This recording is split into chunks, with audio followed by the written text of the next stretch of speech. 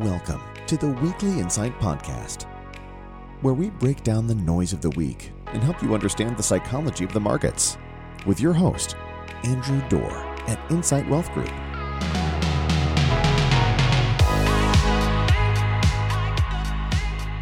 Good morning. Welcome to the latest edition of the Weekly Insight Podcast. I hope everybody's having a wonderful start to their week.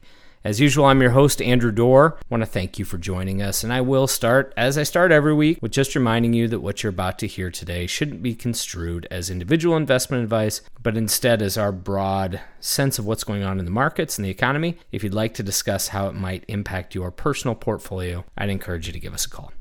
As we get started today, I was at a conference with my business partner, Andrew Kleiss. It was actually a group that he works with called the American Association of Swine Veterinarians about a month ago. And at dinner one night, I was sitting with one of Andrew's clients, and we were talking about this podcast and our weekly memo, and something was said to the effect of, why are you guys always so optimistic? And I think it's a valid question. It's potentially a critique, right? If we're just always whistling past the graveyard, that's a problem. And it's been ringing in my ears now for the last 45 days or so. And I wanted to address it. And I wanted to address it specifically as it related to the situation we're in today with what's going on with the Fed, with interest rates. And I think there's a simple answer and there's a longer answer. And the simple answer is that the long-term trend for markets and the economy, despite frequent volatility, is growth. Patient investors win. Those that panic when things look ugly don't. And I think one of the best ways to look at that is by one of our biggest mistakes.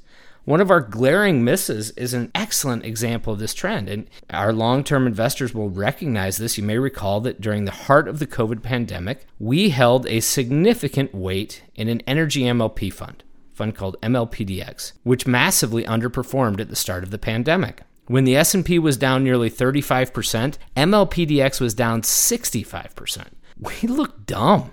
We really did. You know, it all happened so fast, it would have been tough to avoid, right? We would have had to have been able to see the future to miss it. But once it happened, we get to the question of what to do next. And the easy answer is to dump the fund, blame it on the pandemic, and just never bring it up again. Hope everybody forgets about it.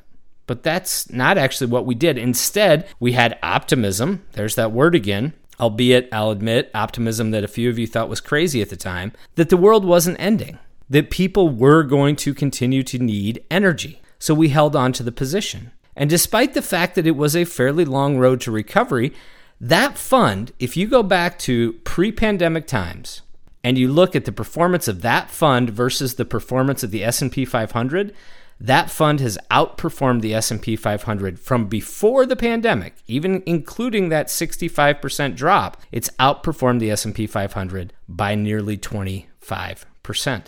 Much like in March of 2020, we're still pretty broadly optimistic today. Inflation is falling, employment is strong, the banking system, despite what everybody wanted to believe, isn't failing. Equities are 25% cheaper today on a PE basis than they were 1 year ago. All in all, things look pretty solid, but there's a difference between optimism and blind optimism.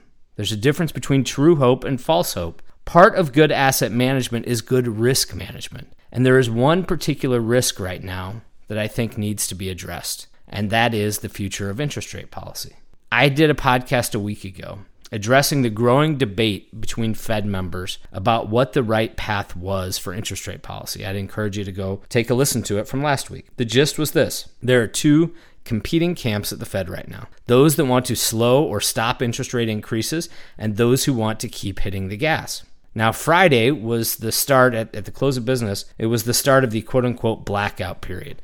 The blackout period is a time when Fed members are no longer allowed to make public comments prior to the upcoming FOMC meeting. That meeting is coming up here a week from Wednesday on May 3rd.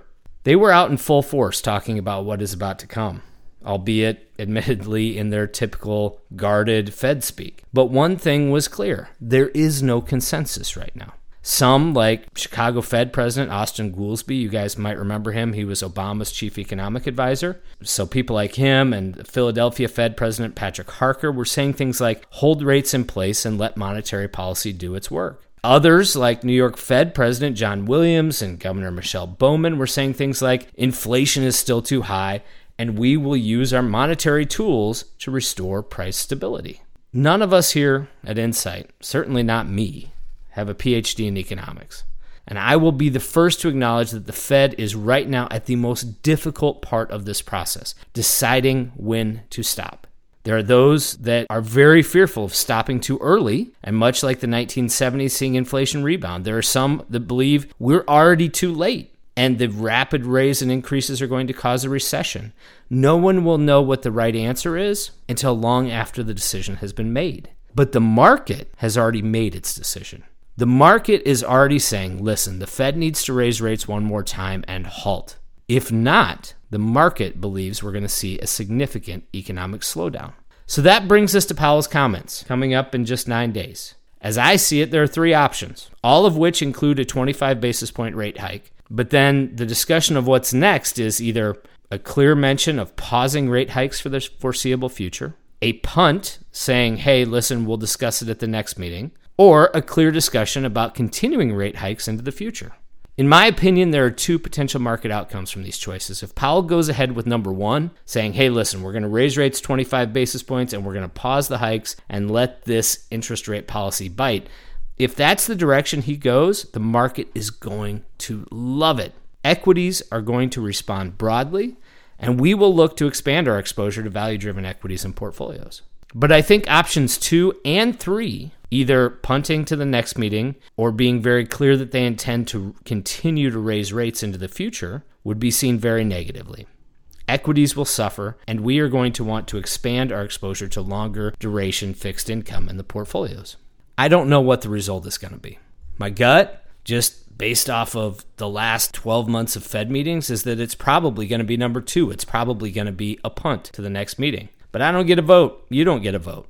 We do get a vote, however, in portfolios. And that's why we decided to take a little bit of risk off the table last week in our core portfolios. So for our clients, our conservative growth and our balanced portfolios. It wasn't a huge move, but we took 5% of the portfolio out of shorter duration corporate bonds in a fund RNDLX, and we switched it to longer duration treasuries via an ETF called IEF. We did that on Thursday. If the Fed disappoints us, this hedge is going to help protect our downside, and we will then move rapidly to expand that exposure. If they give us everything they want, if they go with option 1, hey, we're hiking rates 25 basis points, and we're going to pause. If that's what we get, this hedge will not materially impact our ability to participate in the expansion of equities, and we can move quickly back out of the position if necessary. It's worth noting that we are not the only ones starting to be concerned about this outcome. 1 month ago, if you looked at the odds that the Feds would raise rates in the June meeting, the odds were 0.00%. As of Friday, those odds had crept up to 23.4%. Let's hope we're wrong on this. The best thing that could happen is for Insight to be wrong and this hedge to not be necessary. If that's the case, awesome. But hope can only take us so far. Great quote from a Harvard physician by the name of Dr. Jerome Groopman. And he once said that, quote, false hope can lead to intemperate choices and flawed decision-making. True hope takes into account the real threats that exist and seeks to navigate the best path around them, end quote. We may be optimists. I certainly am about the long-term outcome. But we also understand the need to consider the real threats and the need to navigate the best path around them. Now is exactly the time to be doing that in portfolios, and that's what we did last week for our clients. So with that, I'll leave it there.